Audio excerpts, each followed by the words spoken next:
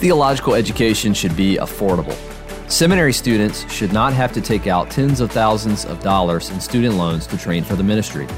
At Covenant Baptist Theological Seminary, our students pay a base of $75 per credit hour and a $375 per semester fee. For more information on how you can receive informed scholarship with pastoral heart, check out our website, cbtseminary.org.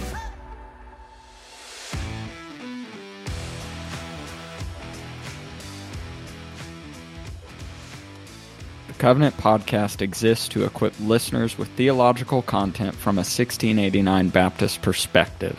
We pray you find this resource edifying, faithful to Scripture, and Christ exalting. Now, let's get started. Now when he had departed from there, he went into their synagogue, and behold, there was a man who had a withered hand. And they asked him, saying, Is it lawful to heal on the Sabbath, that they might accuse him? So again, it's a Sabbath, it's a charge of not being lawful on the Sabbath, right? 11, then he said to them, What man is there among you who has one sheep, and if it falls into a pit on the Sabbath, will not lay hold of it and lift it out? Of how much more value then is a man than a sheep? Therefore it is lawful to do good on the Sabbath. Then he said to the man, Stretch out your hand, and he stretched it out, and it was restored as whole as the other. Then the Pharisees went out and plotted against him, how they might destroy him. So in these verses, Jesus here practices what he preaches. They set up a test here, right, with a man who has a withered hand. And so they ask if it's lawful to heal on the Sabbath because they believe that this would violate God's Sabbath command. So Jesus exposes their hypocrisy by showing that all of them would pull their sheep out of a pit on the Sabbath day in order to save and take care of their sheep.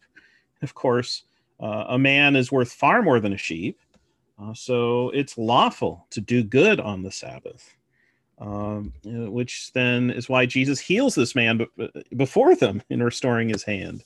So rather than accept his biblical correction, of course, we see the hardness of the hearts of the Pharisees when they then decide that this is enough and Jesus' ministry must be stopped and he must be destroyed, which is why they are planning then ultimately for his death.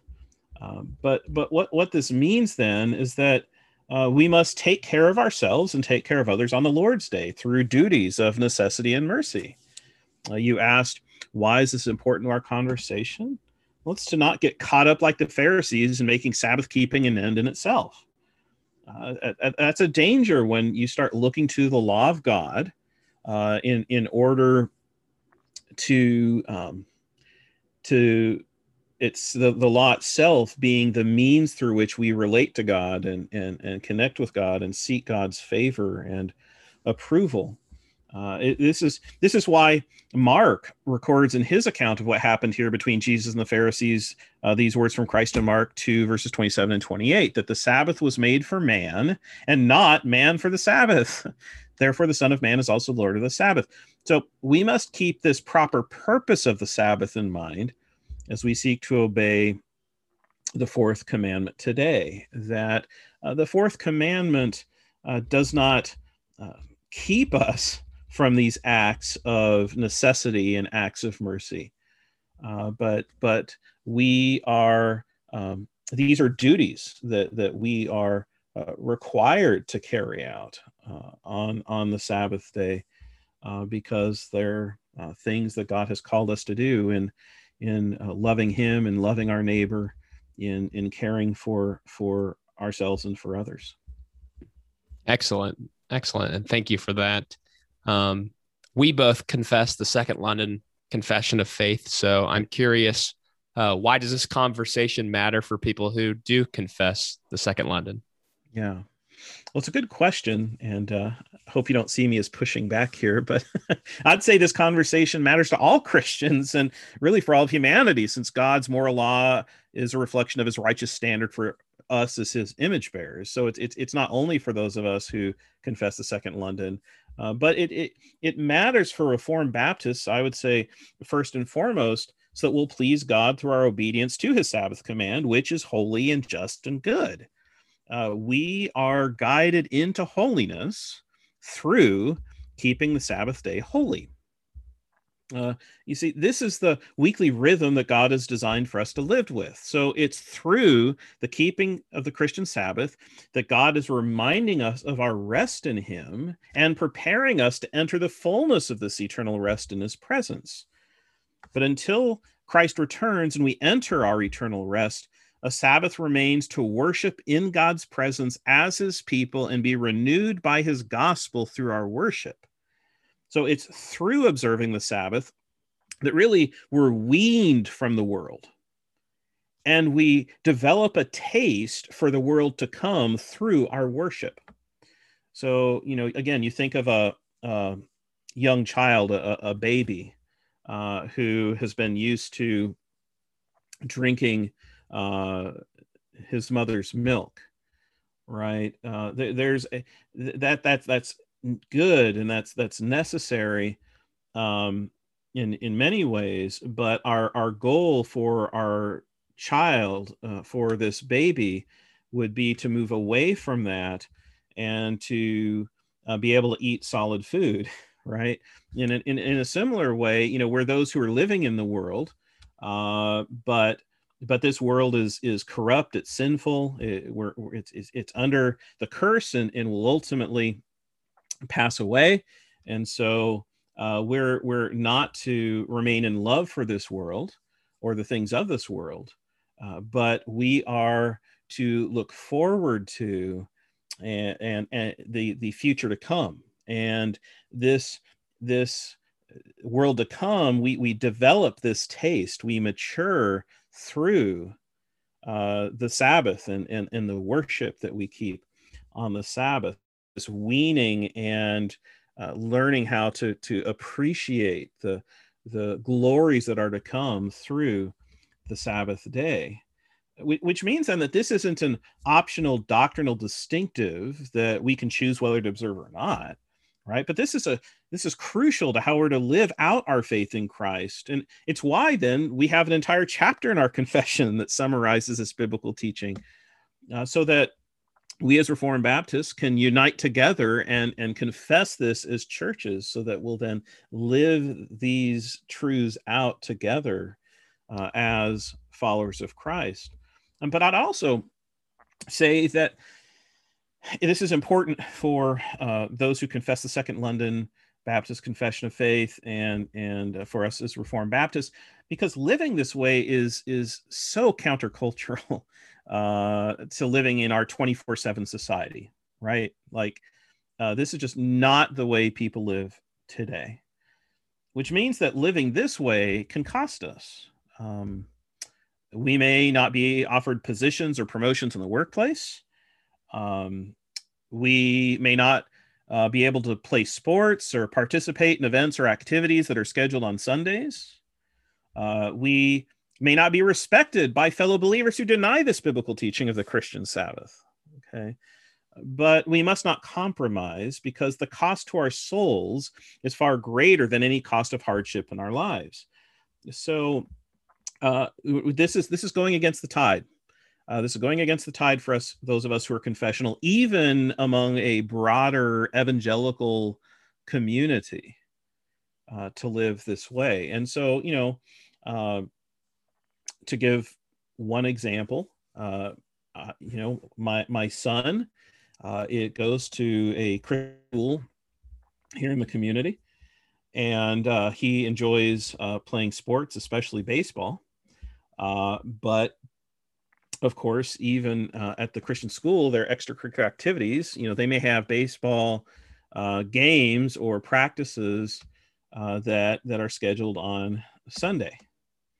Now, they may be in the afternoon, with the idea that maybe people go to church in the morning and then our children can participate in sports in the afternoon. But my point is, one of the ways that we've had to disciple, in a sense, our son during this time is by teaching him the value of the Sabbath, and that there are things more important in your life than baseball. There's Christ. There's the beauty and the blessing of spending this day worshiping him, gathering with the church, and in being together with family, and pursuing these things on this Lord's Day. And so, look, I can't say, we do this perfectly, but what I'm saying is this is something that we're always going to be tempted to compromise on, that we're regularly going to be asked to not keep in a world that doesn't uphold the Christian Sabbath.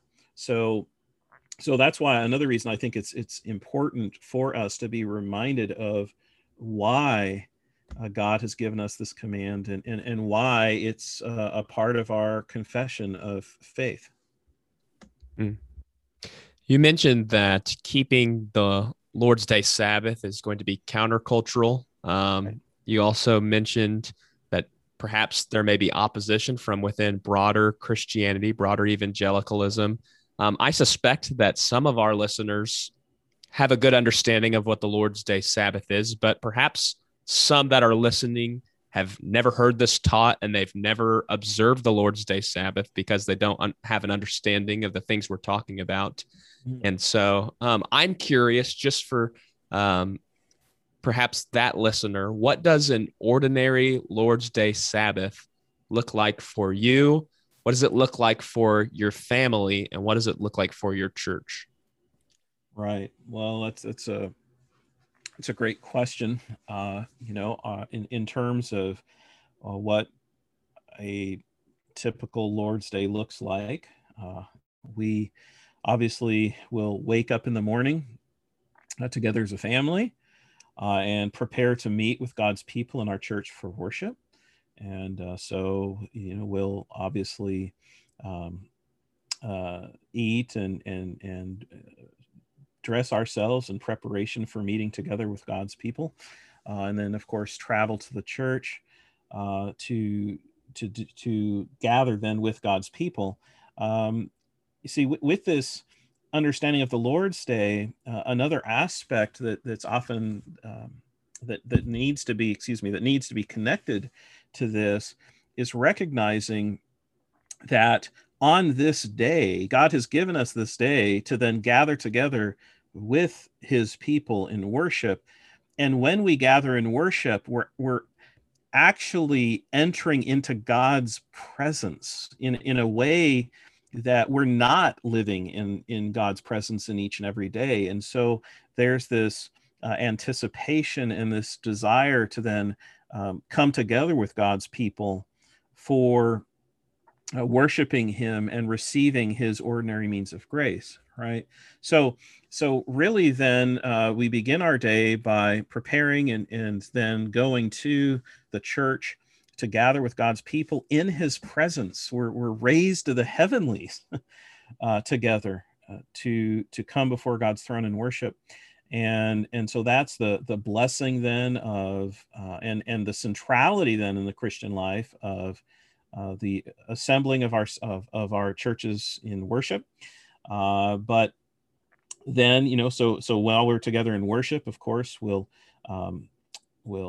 sing, we'll pray, we'll hear God's words preached, we'll observe the sacraments or ordinances God gives, again, these ordinary means of grace. After church, often there might be a time of continued fellowship as we're talking to one another, hopefully continuing to carry out some of the one another's that are taught in Scripture in our conversations and in doing various things.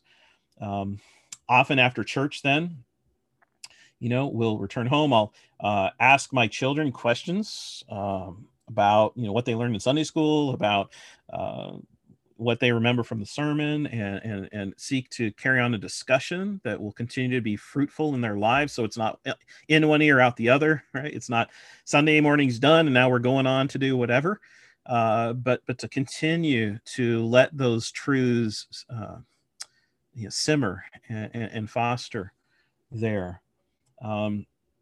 And so to try to follow up on what they've heard and learned and discuss and apply these truths in their lives.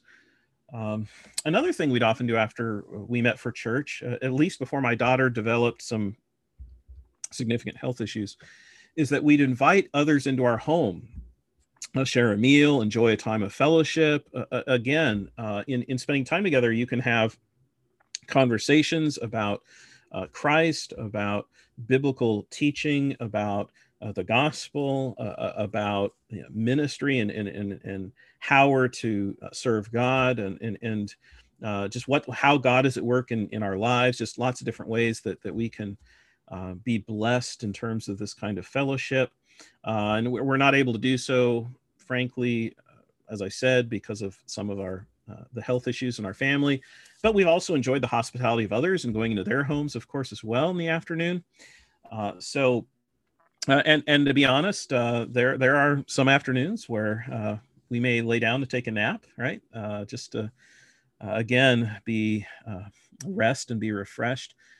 And our church doesn't have an evening service. I know other churches do, and I think that is a good way to both begin and end each Sabbath day in the presence of God, worshiping him as a church. So I would commend that practice.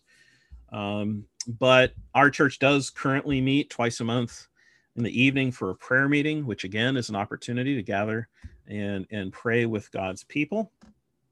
And so it's actually not hard when you look to the Lord's Day and the purpose for which God has given us the Christian Sabbath, to fill the day with ways that we can seek to worship God and rest in him and please God.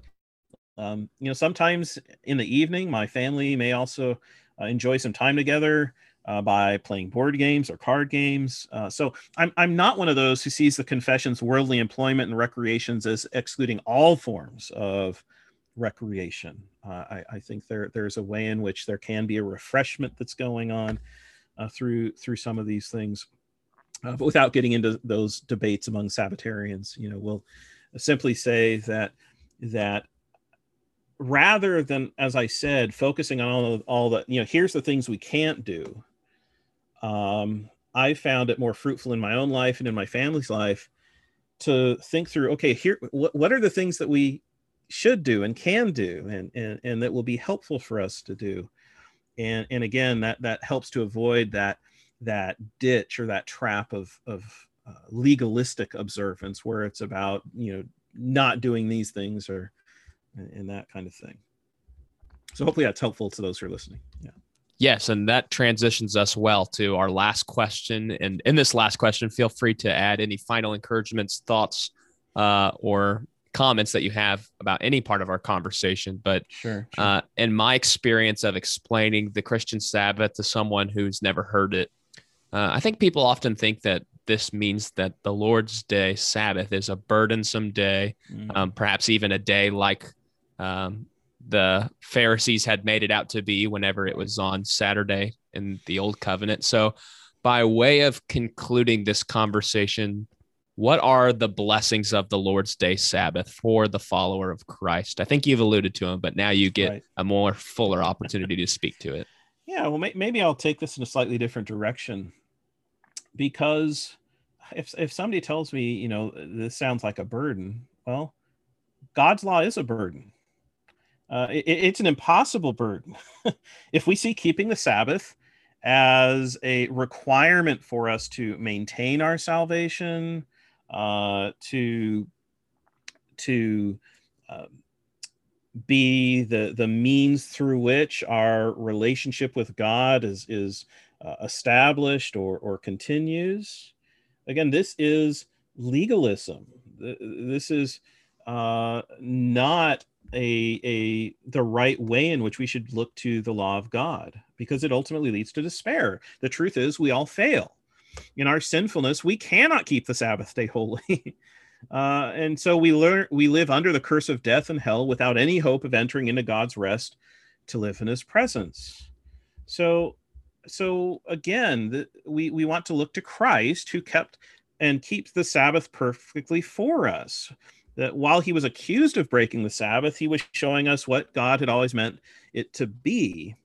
And so the gospel is that the Sabbath no longer condemns us because Christ is Lord of the Sabbath, and we enter into God's rest, not by belonging to God's people or by going to church or following certain rules about the Christian Sabbath, but we enter into God's rest by Christ's righteousness and rest that we then join with him in, right? So in Christ, God's law is transformed from a burden to a blessing, since it serves us as a guide for us as believers in Christ.